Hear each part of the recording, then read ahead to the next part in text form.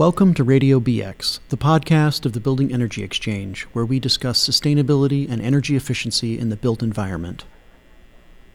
This year, the theme of Radio BX is Made in New York, the people, projects, and policies that represent the cutting edge in New York's movement to decarbonize buildings. A natural extension of our core mission to foster dialogue among the entire community that impacts the performance of buildings, Radio BX is made possible through the generous support of our 2022 sponsor, National Grid. I'm your host, Yatza Frank, and I'll be talking with leaders who are driving positive change across the country and abroad. So stay engaged and join the conversation each month with some of the most compelling people in our field.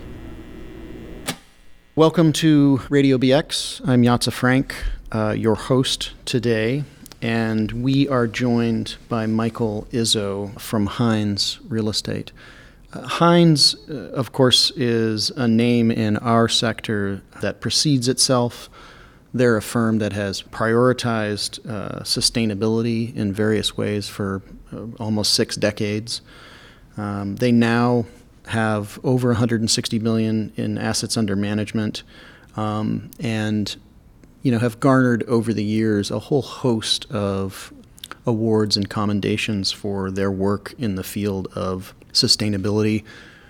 Too many to list here. In recent years, they were the GRESB Global Sector Leader for 4 years in a row, which is a pretty remarkable accomplishment.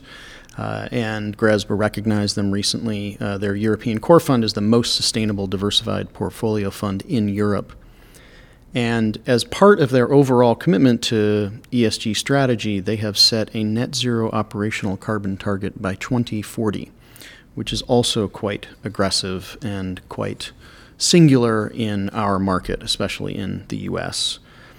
Key to this decarbonization focus has been elevating Mike Izzo to Vice President of Carbon Strategy, and we are looking forward to speaking with him today. Michael, welcome to Radio BX. Glad to be here. Thank you. Mike, you studied mechanical engineering at RPI. How did you choose that major? And did you know then that you wanted to focus on sustainability or environmental issues? Little fun fact, I actually started as a computer science major, took computer science classes in high school, realized very quickly that I didn't have the tedious skill set that a computer programmer needed. So jumped out of that midway through and focused on mechanical engineering.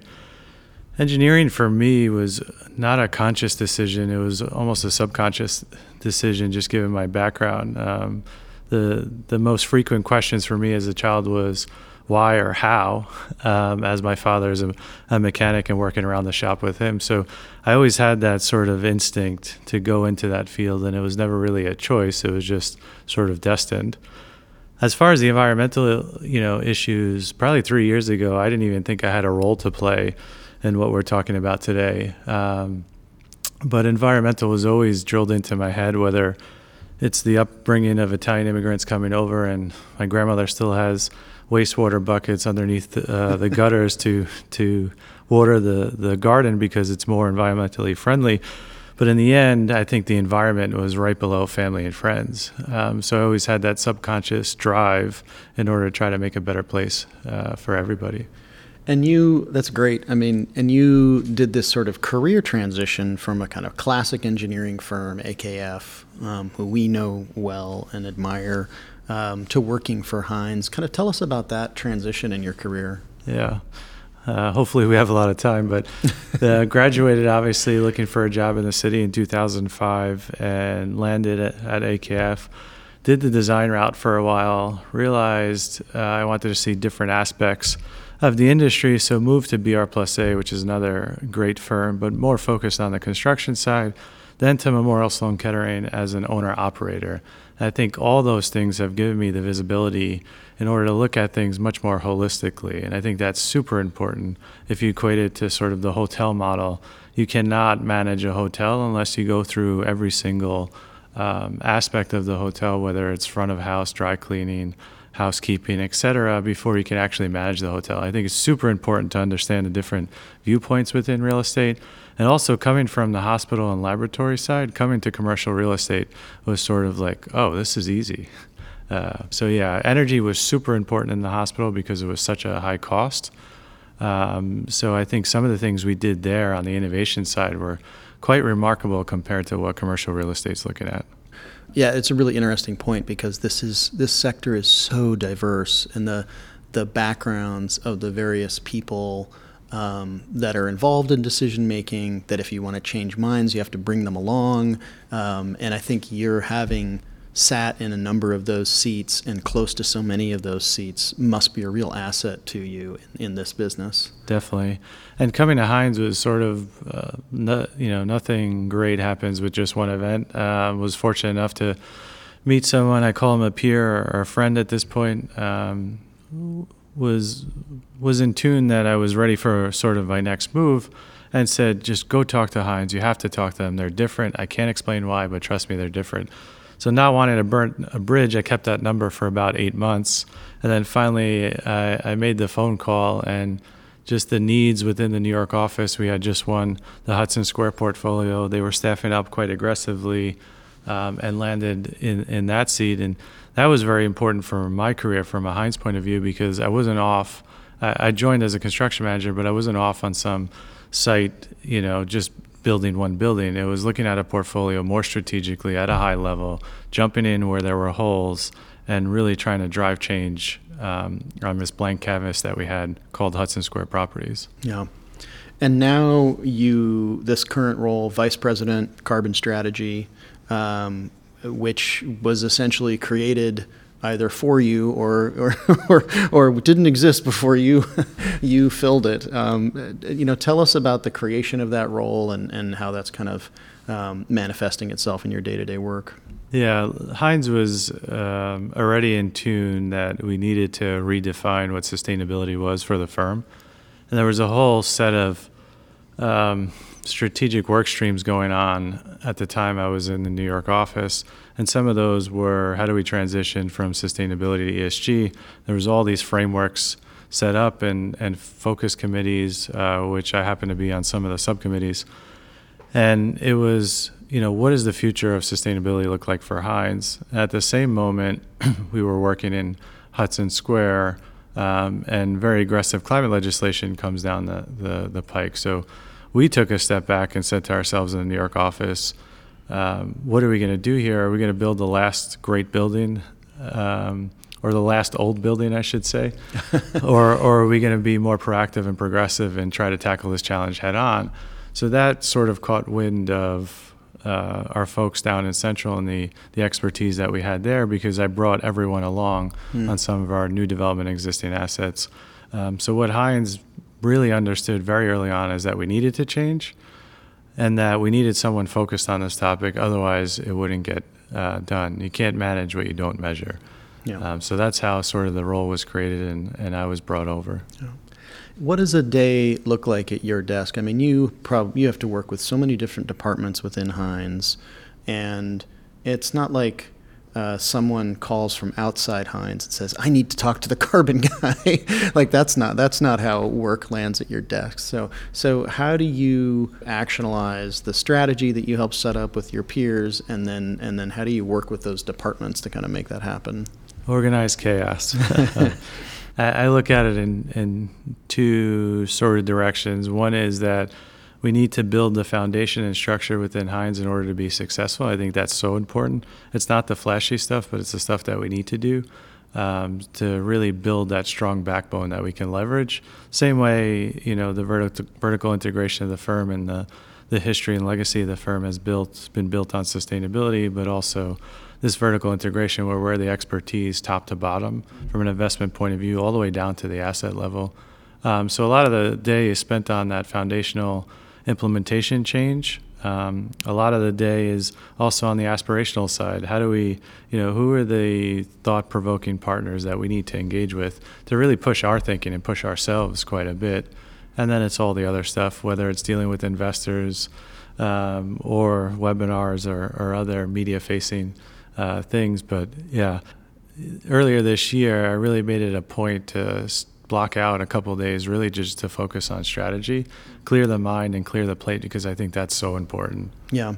It's really interesting that you mention vertical alignment and that is that's really baked into the foundations at Heinz. I remember learning, I mean, this was probably 15 years ago now or something, that Heinz had, as part of their environmental strategy, had effectively elevated their building operations managers, I don't know if that's exactly what they call it, but to the same level of hierarchy in the firm as the leasing manager, which in most people don't know, like in most real estate orgs, the leasing manager kind of rules the roost. It's his building, their building, his or her building, and the operations person is kind of, kept in the basement and called when something breaks. And them elevating that person and putting the kind of energy, them responsible for energy on the P&L for the building was a huge change. And it's really interesting to hear that being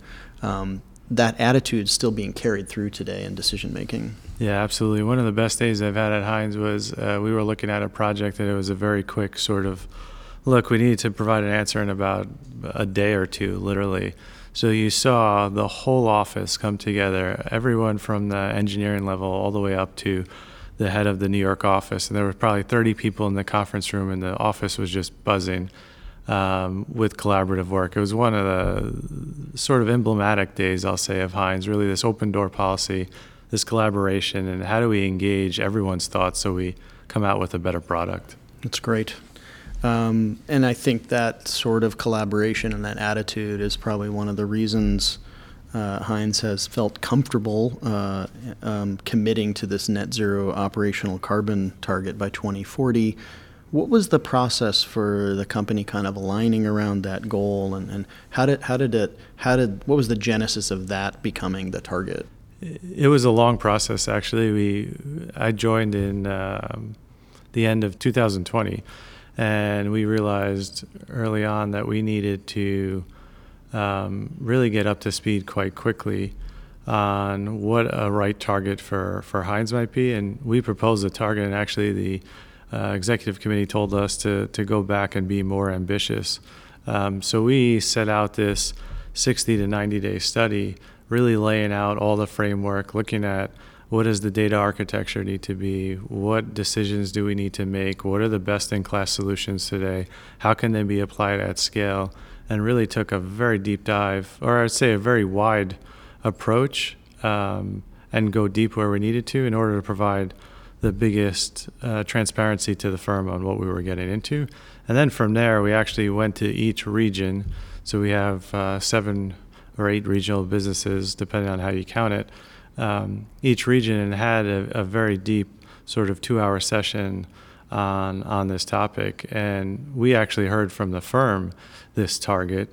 People wanted to be more ambitious. We wanted to be a leader, but we also wanted to be backed by science and reality and practicality. And that's how we came up with the 2040 target. So it wasn't something that we just, we were asking really tough questions to our consultants, and we actually didn't think one consultant could do it, so we hired 3 and collaborated together, and we were asking questions that they couldn't answer, but we pushed them as hard as we could and came up with something that we think we can definitely achieve. Yeah.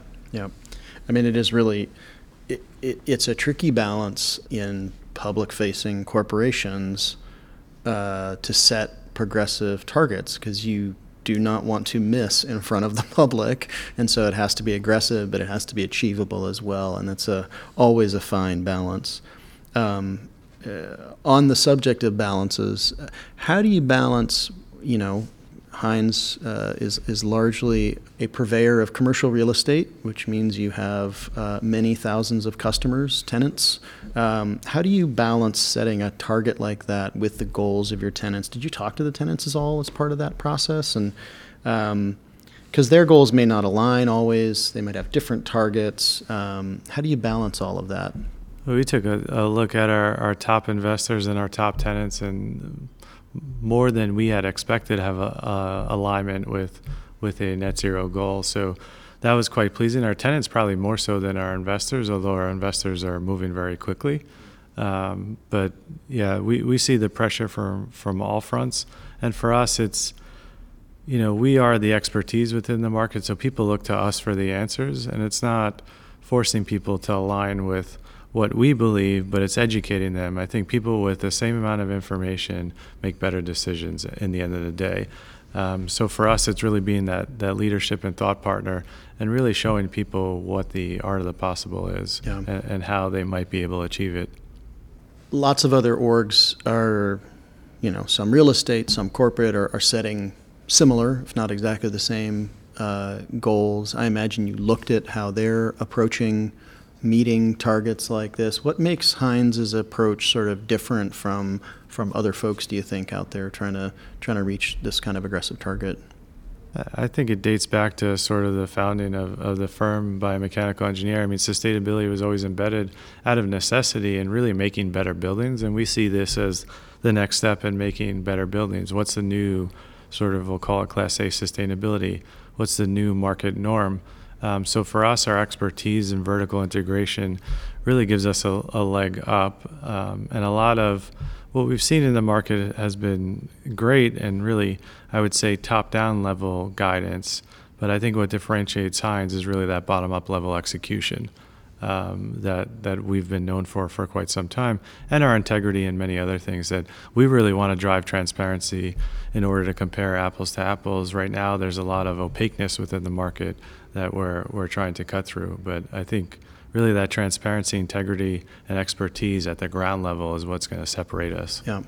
No, it seems like the firm is very good at connecting big moves like one of the things that I think is impressive at the top level are things like elevating your global head of ESG, reporting directly to your chief investment officer global. Not a lot of orgs are doing that, which is great, but you connect that often to that, as you say, that kind of team that's executing all of that stuff. Yeah, and sneak preview, I can't share it now, but in a few weeks you'll hear much more news along that front, which will be quite impressive and quite leading within the market. Can't wait. When you're looking at things like Local Law 97, obviously that only impacts directly one market. How do you sort of price into your planning that other markets might do something similar? Like, did you set like an internal carbon price as part of your strategy to see, what is it going to cost us to run this portfolio over time, or how did you deal with that? Not at the moment. We're looking at carbon pricing, and I think through better data we'll actually be able to synthesize what our just natural cost of carbon is.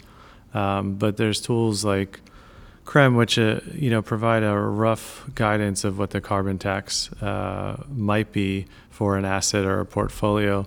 I think for Local Law 97, it was a platform for us to stand on. I wouldn't say it really drives us. There's a lot of pressing legislation across the market, and our goal is to align not only with the 1.5 degree scenario, but to move that up to 2040. So I would say that Local Law 97 probably isn't aggressive enough for our targets, as it's aligned more with a 2 degree C scenario. Yep. I mean, we've been looking at that specifically, and that is just the reality that Local Law 97 is simultaneously the most aggressive legislation in the U.S. and not nearly aggressive enough to get us to 1.5. So it'll be interesting to see that regulation. I mean, I think what we can expect is that that's going to get tuned even more aggressively across in New York and elsewhere to meet that 1.5 target. Yeah, and it's not the most aggressive legislation we probably have. I mean, with a lot of assets in Europe and what they're doing there and the EU taxonomy, et cetera, looking at it from a portfolio level, but then drilling down asset by asset and then drilling down by the CapEx in that asset. So that's some of the ways we're evaluating our portfolio as well. What's the process by which you go from the overarching portfolio-wide goal to what that means on an asset-by-asset basis? How do you determine what you're doing in each building? Hines is a very sort of central and regional structure, and I think that helps us quite a bit. We can set the strategies at the corporate level, obviously with close collaboration with the execution partners on the ground, which are our regions, and they're the expertise in the market. And really understand their buildings like the back of their hand. So working in close collaboration with them, but also giving them the tools that are required, the data, the insights on where to focus, where to start, and how to mitigate is sort of that on-the-ground experience that I talk about. These top-level strategies are great, but without that bottom-level execution arm, which we have very strongly within our regions, it becomes difficult. Yeah. I'm curious also when you're both, I don't know, at the strategic level and maybe even when you're starting to help regions execute, like what are the kind of really important external partners that you use to kind of make that sort of work happen? Everyone's on the table. I mean, we're looking at every work stream you can imagine. So it's the typical design partners. I think it's more of the partners who have a much more global view to look at disruptive innovation and technology, because we assume that we live in this very small world called New York, but in reality there's many novel and amazing solutions out there that can be applied across the board, whether it's on the embodied carbon side or whether it's on the operational carbon side. So connecting those dots is what we talk about internally. Connect those dots and really try to get them to scale, because one by one it won't work, but if we can connect the dots and scale quickly, then that's a much more impactful way forward. Yeah. When a lot of commercial real estate orgs are trying to connect those dots and sort of implementing really significant demand reduction strategies, this is a big challenge in commercial real estate, especially in New York. We have a low vacancy rate. It's costly. There's a lot of tenant disruption. And so a lot of orgs end up relying on offsets of renewables and carbon offsets and stuff to meet that goal. How will Hines sort of avoid that fate, do you think? At the moment, we're aligning with Science-Based Target. We're going through the application process now, but upholding our reputation is number one, and everyone from the firm, when we did those interviews and workshops, has wanted to align with that, and I think that's very important to us. Again, transparency comes up all the time, and there's a lot of noise within the industry. There's a lot of uncertainty, but we know where we're going and where we're headed and what we need to do. We know the path will be not so straightforward, but we know that there's certain principles that we won't sort of misalign with. So for us, I think almost we'd rather miss our goals than just cover it up with, say, some marketing material. Right. Right. The other thing that Hines has to balance is responding to both transition risk, kind of net zero operational carbon, and physical risk, kind of mitigating against climate change impacts. I mean, when it's funny to think back, because when I sort of started my own career like 25 years ago, those were in competition with one another. Like, we can't talk about adapting, we still have to mitigate. And now, for better or worse, we're in a situation where you just have to do both at the same time. How does Hines sort of balance those things? How does it prioritize capital expenditures on those two somewhat? They're competing for capital. So how do you resolve that?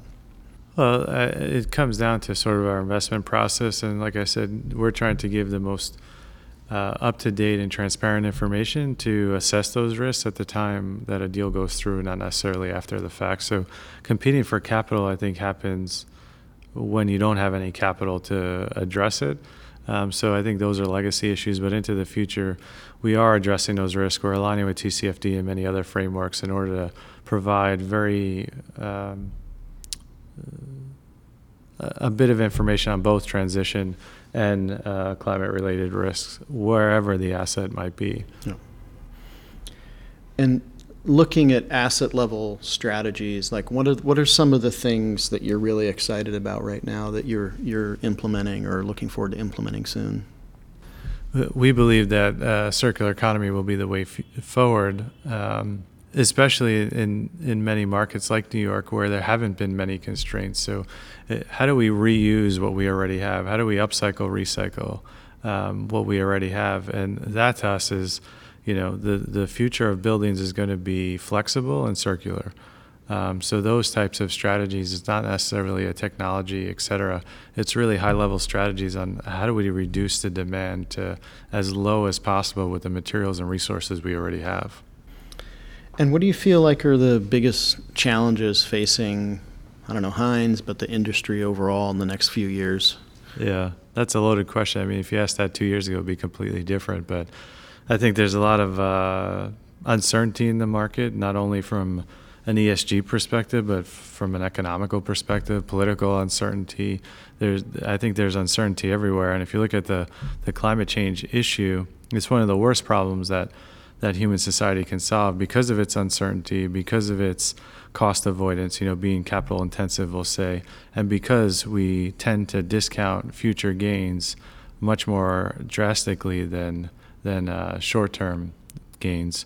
So that I think is very difficult, and we'll see how tenants, investors, and the market responds, and the media as well, as we move forward on this topic.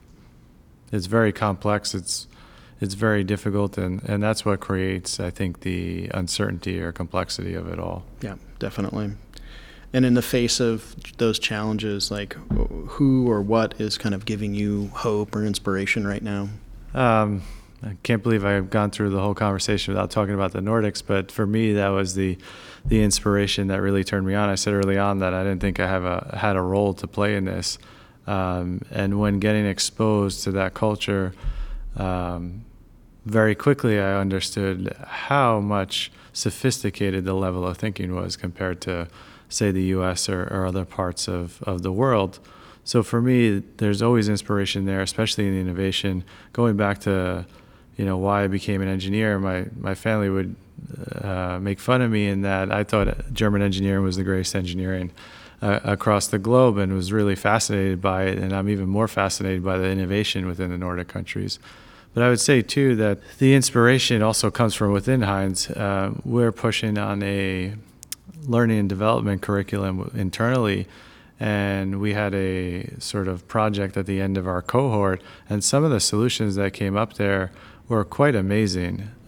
So, it's about connecting those dots, getting the right people to focus on the right thing, and getting people dedicated to the problem at hand that really will push us forward. That's great. Mike, thank you so much for joining us today. No problem at all. Great to be here. Thanks a lot.